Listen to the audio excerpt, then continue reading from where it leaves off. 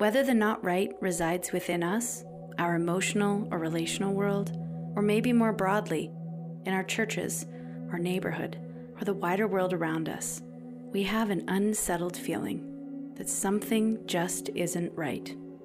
We feel grief, we lament, we feel anger and protest. We feel a deep longing as we engage in a hurting world and with our hurting selves. How long will we wait, O Lord? If Christmas is the ultimate celebration of our joy, then Advent is for our longing. Falling to pieces, engaging Advent, even when all is not right with the world.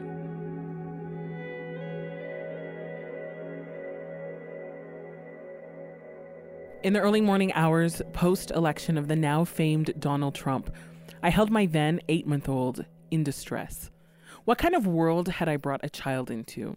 What kind of world would he encounter if a womanizer with bigoted and xenophobic tendencies was able to rise to the surface as an ideal leader? And if this was the model for governmental leadership, what did this mean for my child's future? The echoes of American politics are always heard and felt by their northern neighbors.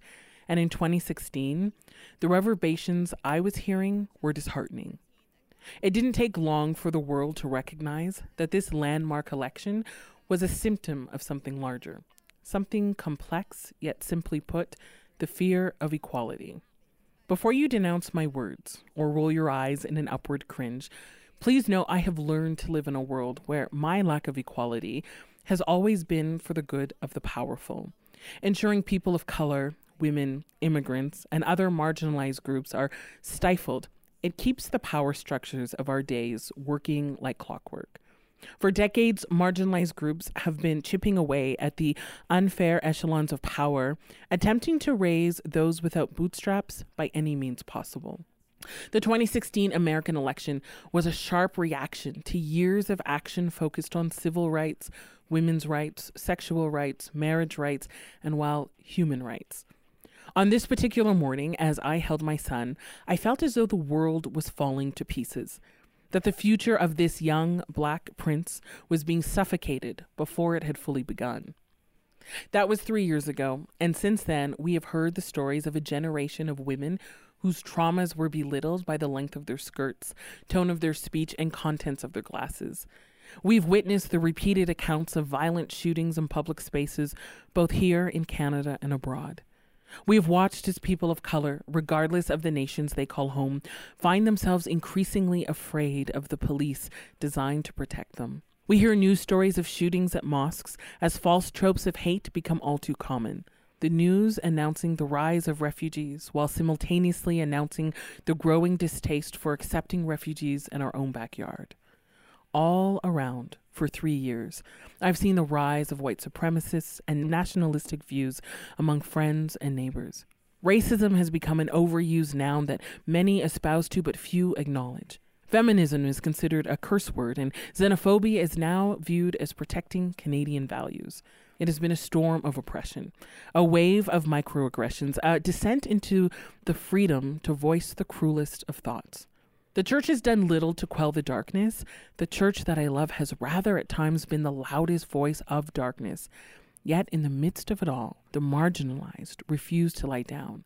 They refuse to believe that to be defeated is their calling, that oppression is where they must lay their heads. In 3 years, I have seen the dark side of humanity, but I've also seen a glimmer of light, tinges of hope, and whispers of progress. In 3 years, I've witnessed the Me Too and Church Too movement rise to give women a voice and a platform to share their stories. In 3 years, I've witnessed people of color cultivate safe spaces where their stories are heard and validated. In 3 years, I've witnessed churches, small groups, and entire cities decide that refugees are their responsibility, regardless of government interventions. In 3 years, I have watched organizations insist on diversity, even when it's hard. In 3 years, I've heard the protests of the powerful and those seeking empowerment speaking with a single voice in the pursuit of equality. In 3 years, I've seen women rise to pulpits, not caring about who chooses to welcome them or dismiss them. In 3 years, I've heard the cries, the prayers, and the protests for justice get louder as fear loses its ground. In 3 years, I have been reminded that there is nothing new under the sun, and yet every day something new emerges. In 3 years, there have been signs of light despite the darkness. As we sit amid Advent, and I reflect on the shadows of the past 3 years, I am reminded that when things fall apart, it's easy to turn our attention to that which is crumbling and disappointing. When things fall apart, it's easy to be defeated by that which wants to defeat us. When things fall apart, it's easy to be overwhelmed by that which wants to oppress us. When things fall apart, it's easy to want to fall to pieces. Yet here we are in the season of Advent, where we are invited to wait with our eyes attuned for the glimmers of light and the reflections of hope. That is the perfect description of the past 3 years. Psalm 80 outlines the rise and fall of a nation struggling to know that the God who was present is present. Verse 15 declares, "Take care of this grapevine that you yourself have planted, the son you have raised for yourself." And ends with verse 19, "Make your face shine down on us. Only then will we be saved." 3 years later, these are the types of prayers that echo what is deep within my heart. That when it is dark, I would be reminded that God cares for that which he has planted. That when it is cold, I would be reminded that God cares for that which he has planted regardless of the season. That when it's difficult, I would be reminded that God cares for that which he has planted no matter the circumstance.